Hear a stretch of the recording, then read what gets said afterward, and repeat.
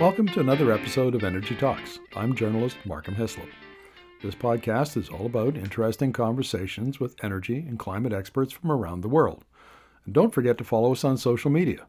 On Twitter, at ENERGI Media, and my personal handle, at PoliticalHam. On Facebook, facebook.com/energymedia. Energy.media is our website, where you'll find Markham and Energy columns, news stories and op-eds, and the Energy Student Resources Portal, a wiki-style collection of our work that's free for high school teachers and university professors to use in their classrooms. Now sit back, relax, and enjoy the episode. In this episode, I'm going to be talking to the University of Houston's Hydrogen Program Officer, Paul Doucette, about a consortium that's been put together to create a hydrogen hub and apply for funding under a federal U.S. program. And this will be of interest not only to our American listeners, but also to Canadian ones, because Edmonton in Alberta is already undertaking a similar kind of process. And so we'll be interested to hear what Paul has to say about where Texas is at in this development, in hydrogen hub development, and how they see it developing over time. So welcome to the interview, Paul. Thank you, Markham. I'm delighted to be with you. Well, I'm delighted to have you here. A big fan of Texas. As regular listeners will know, I spent 5 years in the oil and gas industry earlier on in my career.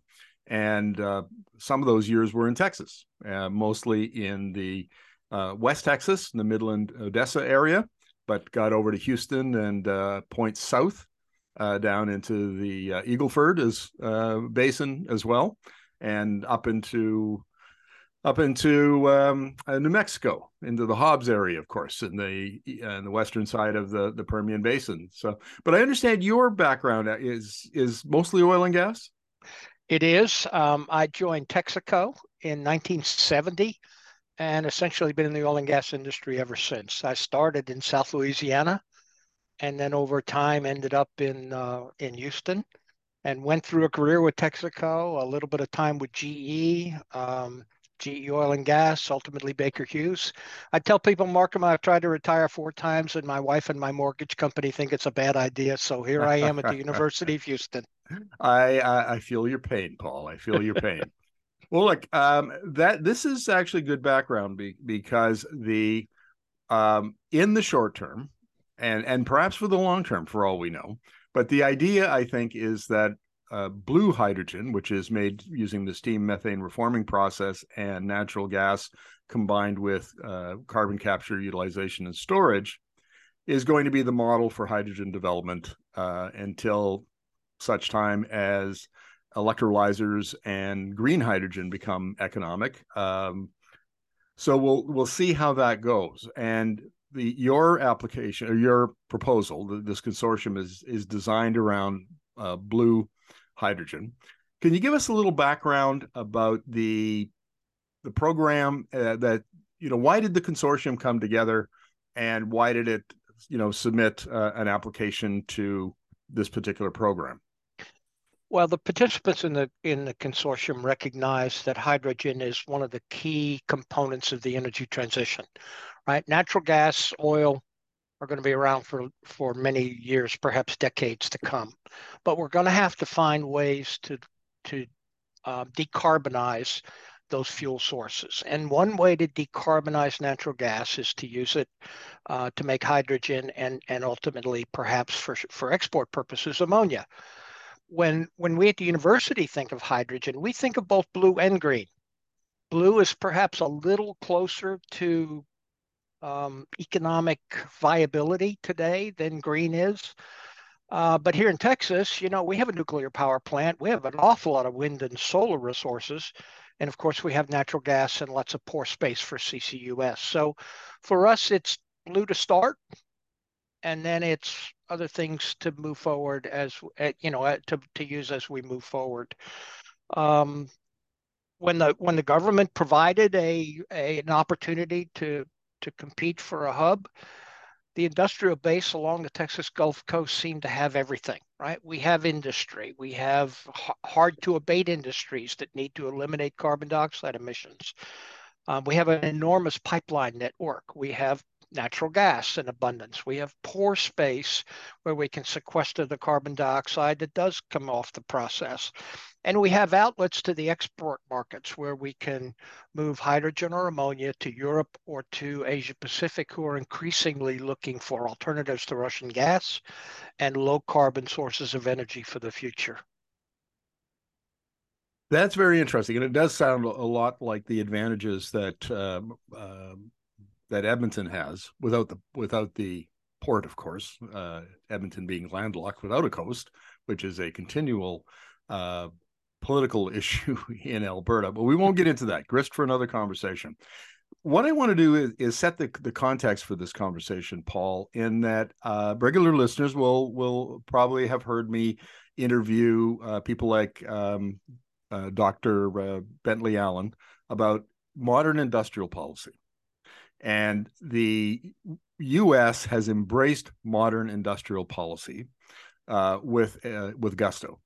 So old style industrial policy, the sort of pre-1980, was pick a national champion and build one out. So like, in South Korea, for example, the Korean government chose Hyundai.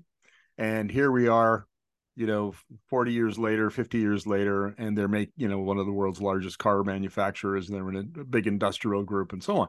And they were protected with tariffs and other kinds of policies, and they were subsidized by the government. Well, that's the old style. The new style is to basically build industrial clusters and their supply chains, and you bring together consortiums. Collaboration is a big part of this industrial strategy, and we'll get into that in a moment, how it works, because you've been part of that process.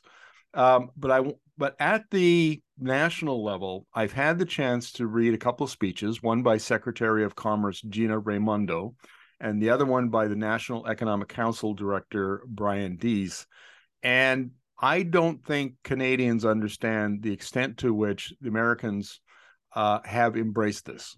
Like, it's very clear to me that the U.S. government understands now that it is vulnerable, its energy security in the future is vulnerable to disruption or the weaponization of clean energy by China.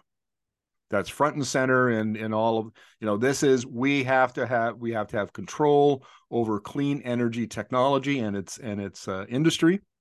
And we're going to build that. We're going to build the industry. We're going to build the supply chains. We're going to do it with our partners like Canada and Mexico and other countries. And those two speeches, if anybody wants to Google them, are very, very clear. We're not playing footsie with this one. So is that the kind of conversations, Paul, that are taking place, with the consortium partners that you're involved in? Everybody kind of understands that's what's going on? I think that they do, Markham. At the end of the day, I feel like that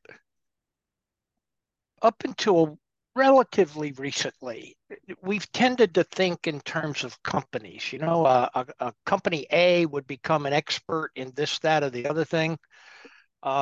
They would develop a technology, they would scale up, and then after they did that and they had a market share, they would seek to offshore maybe jobs, maybe their supply chain, but it was a kind of a one-off, right? You'd have a company or a relatively small number of companies that sort of dominated the space.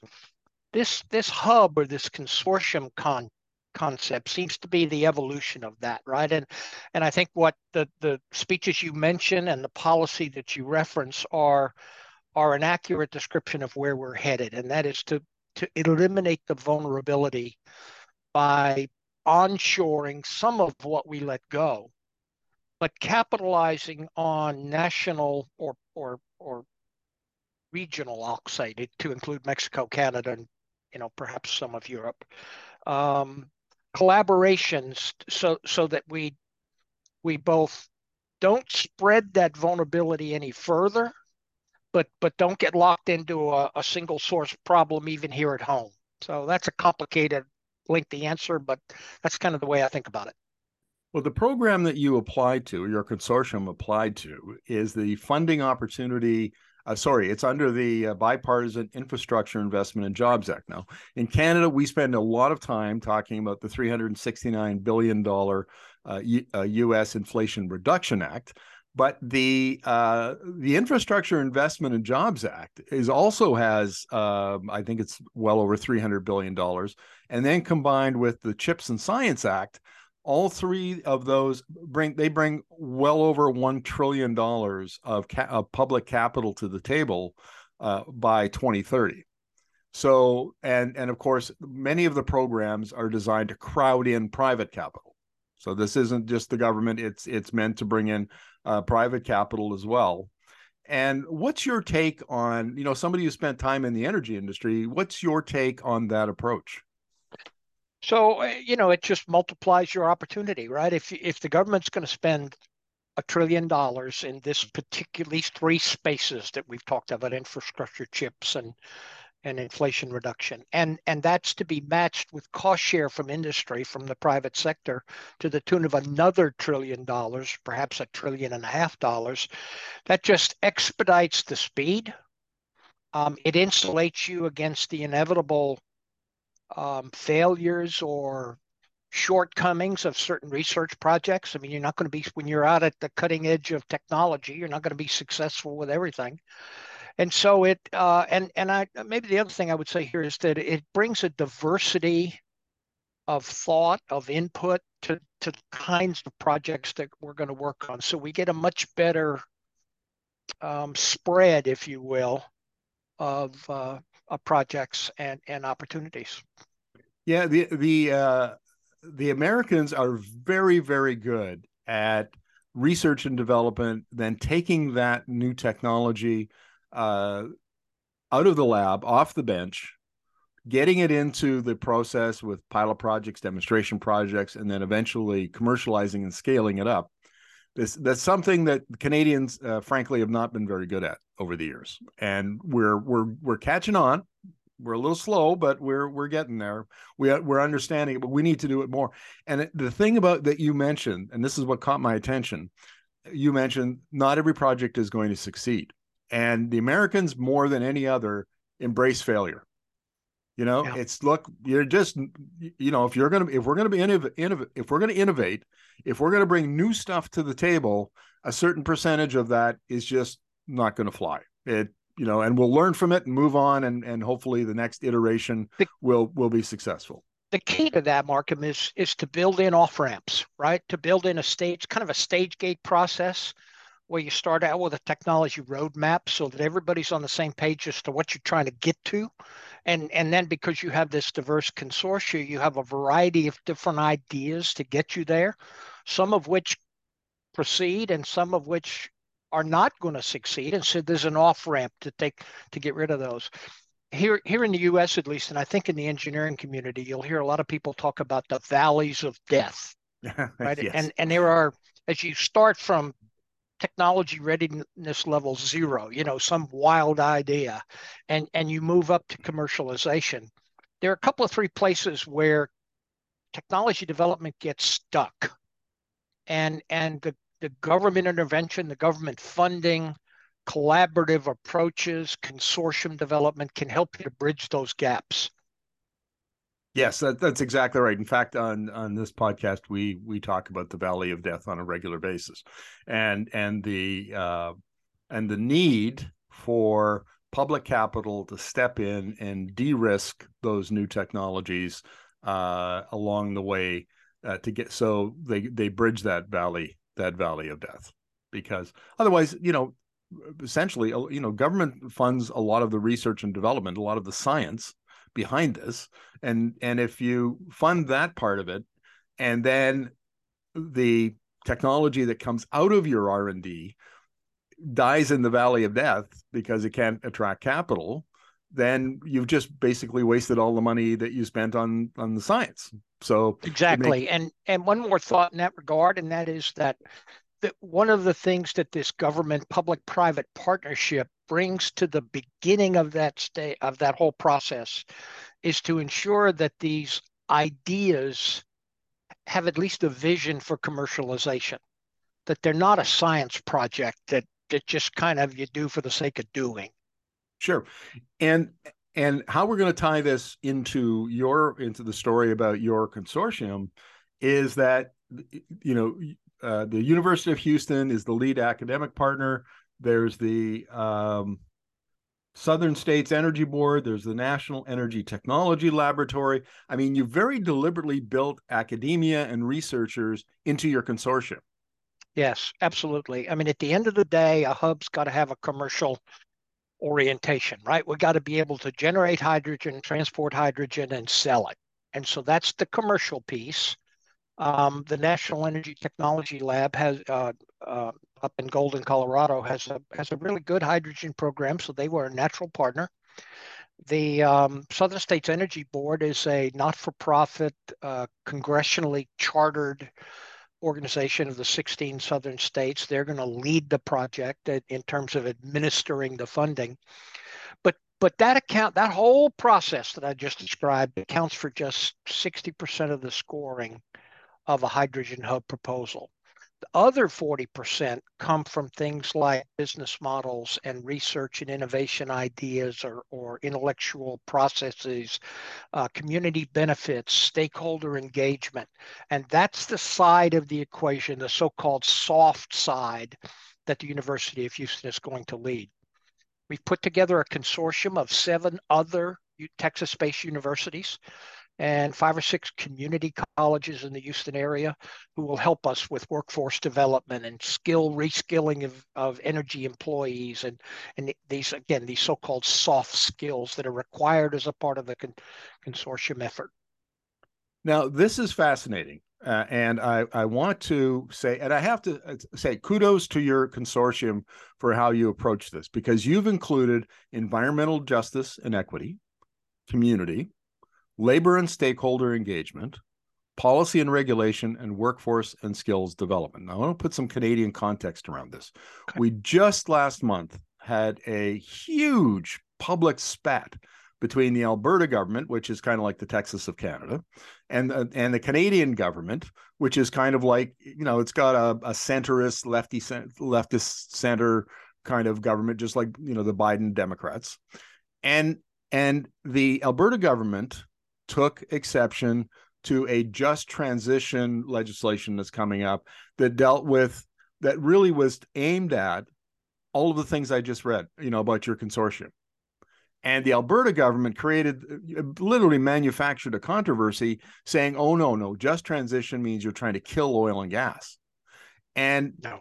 It's those kinds of the politicization, the weaponizing for political purposes of these. What it does is it muddies it, it delays it, it impedes progress on it. Instead of everybody, being all rowing in the same direction, now we're rowing in different directions and we're having fights about, and then of course that delays things. And I was just so impressed that your consortium has been able to integrate all of those soft values and see it as an integral part of your consortium. Obviously part of it comes from the fact that the hub proposal itself speaks to those kinds of areas and the scoring in those areas. But I think more importantly, at least at the University of Houston, we're integrated with an awful lot of the major industrial companies in the United States, whether it's ExxonMobil, Shell, BP, Linde, Air Products. I mean, they're all right here in our area, right? So, and I can tell you from my own experience, Markham, that we have spent as an industry billions of dollars, and at least in my experience, 53 years trying to get the public to recognize and appreciate the value of, in my case, oil and gas industrial development. And yet we still have underserved communities, underrepresented communities, communities that do not benefit. A gentleman told me the other day, we were talking about workforce development, and he said, you guys in industry come to our community and you tell us you're going to bring us jobs. And it never crosses your mind that the people in this community, for a variety of reasons, most of which are not their fault, do not have the skills to be able to accept those jobs or to qualify for those jobs. So the consequence is you build this project, and the community watches pickup trucks drive in at 8 o'clock in the morning and drive out at 5 o'clock in the afternoon, and they don't benefit at all. At the university and through our consortium, we recognize that, to use a Texas expression you may recognize, that dog don't hunt. We got to do it differently. We got to do it better. And it is the aim of our consortium to create a new model for that workforce development, a new set of processes that will be successful in the age of environmental justice and equity. One of the things I found most delightful about my time in Texas is all of the aphorisms and sayings that the Texans have, and my favorite one involved a squealing pig in a gate. I don't remember it offhand. I just remember the squealing pig in the gate. So it's kind of like that's my comeback to that would be, it's a little bit like a cow staring at a cattle gap. Yeah, there you go. No idea what to do with it, right? Well, look, what you just brought up is really germane to Canada, in particular in Alberta. And I keep coming back to Alberta because, it is the epicenter of the energy industry in Canada. And so it's grappling with how to make you mentioned earlier in the interview, the energy transition. Well, up until just a year or two ago, the energy transition was a dirty word there. And I, as somebody who has reported on the energy transition since, for pretty much the last 10 years, I fought this battle many times out in public and in the work that I was doing. And now, okay, so fine. We've accepted that there's a global energy transition. It's a structural change. Markets are changing, consumer preferences, technology, all of that. What do we do when we're a big oil and gas industry? That's our economy to a large extent. What do we do? And it seems like this approach from your consortium incorporates some of the best in practice ideas that that come out of academia or come out of other places other than the industry. Is that a fair thing to say? I think it is. As you were talking that through that question, my mind went in a couple of different places. First of all, our communities of color, our underserved communities, underrepresented communities are not really any different than your First Nation issues. There's a lot of commonality there, right? I am aware of the struggles with the pipelines going across to the west and the potential LNG exports of that side. So that's an issue that we have in common, and no reason why we can't work together to try to resolve those issues. But I think that the hub is a new opportunity for us to rethink it, to rethink the whole process, to try to find a way to get it right. And I guess the other thing I wanted to say here that your question provoked is this whole thing about natural gas, right? In the future, we don't see hydrogen in Texas as competitive to natural gas. We see hydrogen as an extending the life of our natural gas resources. The truth of the matter is we have enough natural gas here in Texas that we can fuel Texas with our natural gas, regardless of what the rest of the world does. But if we really want to be a clean energy capital of the world, we have to find a way to decarbonize that supply because our markets are requiring it. Regardless of what we think, the markets in Europe, the markets in Indonesia are requiring decarbonized fuels. Africa has 1 billion people roughly that don't have regular electricity. We can let them continue to burn wood and dung, or we can find ways to get them a decarbonized fuel. So we think hydrogen and ammonia extend the life of our resources. They don't damage the industry. Yeah, fair enough. And I see that. I actually do see that in Alberta. And in fact, that's, the Alberta government has a hydrogen roadmap, and you see industry talking about it all the time. and so they're on board on that piece. Just since you brought up Canadian First Nations, particularly in Western Canada, I've worked with and for First Nations in the past, and one issue that comes up all the time, and this is actually part of the reason why they have problems with those pipelines, is if you listen to somebody, a First Nation official who is involved in economic development, they will say all the time, don't come and talk to us when you already have your project ready to go. Come and talk to us and build a relationship long before you're developing the project. Make us a partner, and we'll be a really good partner. But if we're an afterthought, if we're just a box that you have to tick off, in an environmental assessment process, you got problems, because this is our land and we're not happy about, having stuff built on it that we're not involved in and have influence over. And it seems like involving the communities of color, underserved communities, labor, involving all of those right at the beginning in the formation of the hub, the development of the hub, giving them having input, a seat at the table, addresses that fundamental issue of people want in. They want to sit with you at the table. They certainly, whether or not that's bringing them to the table, whether that's successful, I think remains to be seen, right? But it's clearly long overdue. So we need to sit down and bring people to the table and see if we can reach common ground, common understandings. The best, we used to, back in the, I guess when we were kind of looking to Japan as an industrial model, the term win-win sort of got thrown around a good bit. And at least in the competitive world of commercial organizations in the United States, it's let's maximize, not optimize.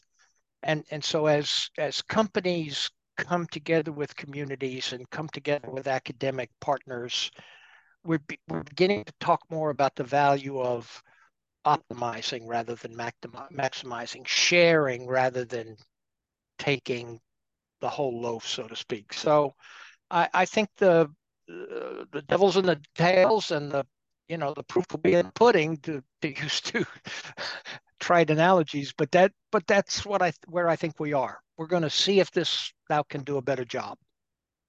Now, earlier on in the interview, you mentioned the advantages that Texas and the Gulf Coast has. Gas supply, porosity, geology with the right porosity. But there's a couple that I want to talk about particular, and that's the massive renewable energy capacity and production. Because when I was in West Texas, you can't go anywhere in West Texas without seeing wind turbines. They're everywhere. And now this was 20 years ago that I was there, so I would imagine that solar farms are now pretty common. It's a desert. It's hot. It's sunny. It seems like the perfect place to be doing solar. And I'm fond of saying on this in my interviews that clean, abundant, low-cost electricity is really the foundation of the 21st century. Whatever we're going to do, we're electrifying parts of the economy, and those parts that are that be served by low emission fuel or sustainable fuel, however we want to call it, electricity will be part of that. We're going to use it to make to run the steam methane reformers. So when you're sitting at the table with your consortium partners, what role does the build out of ERCOT and the grid, the modernization of the grid and building more renewables, what role does that play in the conversation? So we think of hydrogen as a decarbonized fuel source, right? And if you're trying to decarbonize the energy space, there's no doubt, but the utilities are the biggest prospect, right? I mean, we got a lot of steel plants, we have aluminum plants and cement plants, but they pale in comparison to the amount of natural gas used in the utilities. So bringing bringing the vision of the utility companies for their low carbon future is a way to cement or help cement an understanding of the marketplace for hydrogen or ammonia if it's necessary as an energy carrier for the future. Ultimately, it's a competitive environment, right? We're fond of saying it's always about the cost, right? And so whether in Texas, I think the University of Houston believes in the all of the above. We're going to have blue hydrogen. We're going to have green hydrogen. We're going to use electrolyzers, and we're going to use steam methane reformation. If you get an email from me, at the bottom of that email in green, there's a little catchphrase, and it says, "It's not the fuel, it's the emissions." It's not oil and gas are not causing the problem. It's methane and carbon dioxide that are causing the problem. So let's fix that using hydrogen, using renewable resources, using nuclear if necessary. That's the way to solve the problem.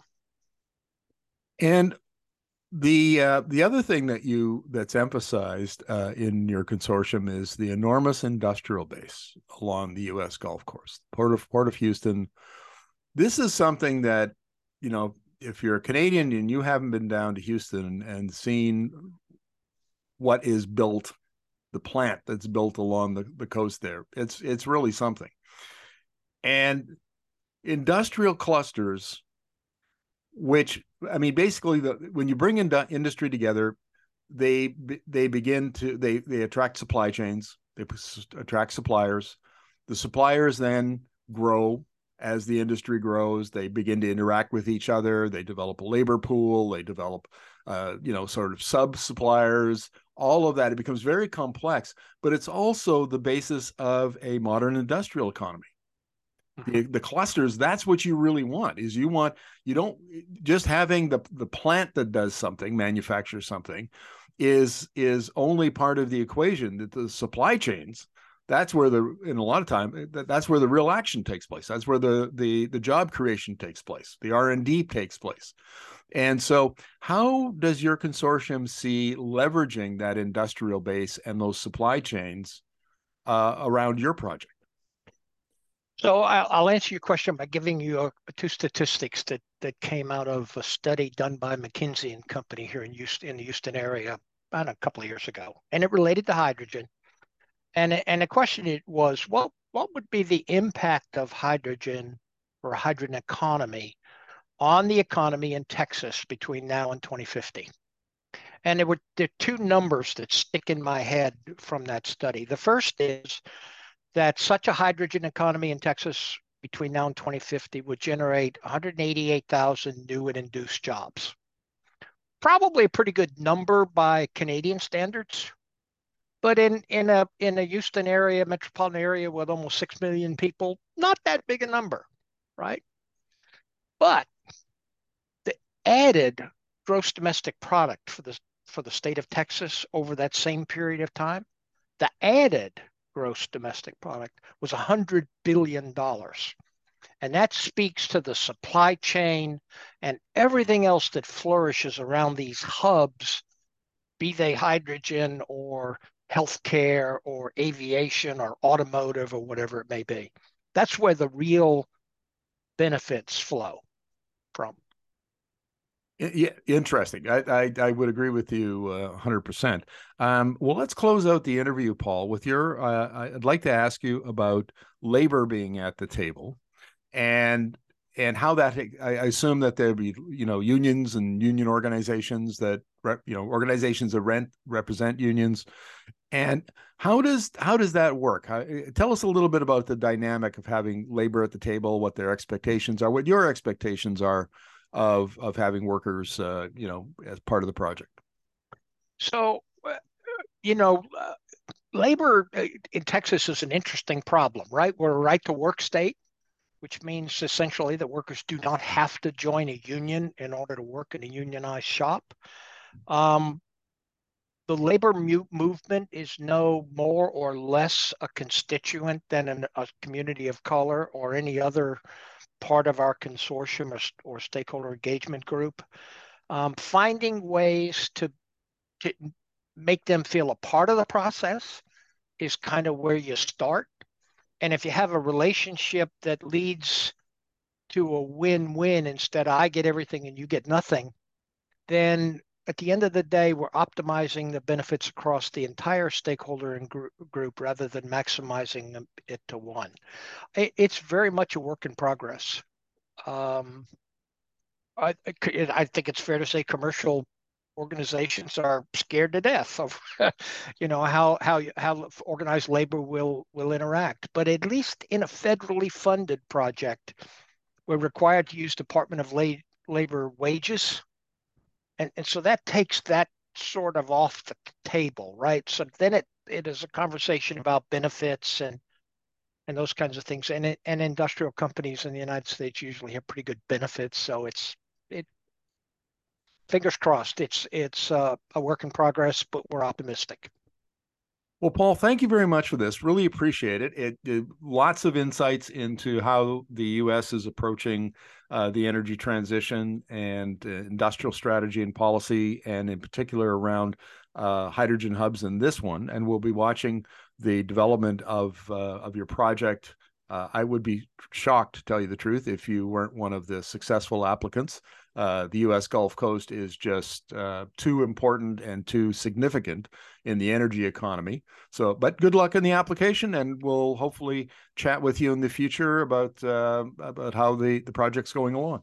Thanks, Mark. It's a pleasure speaking with you.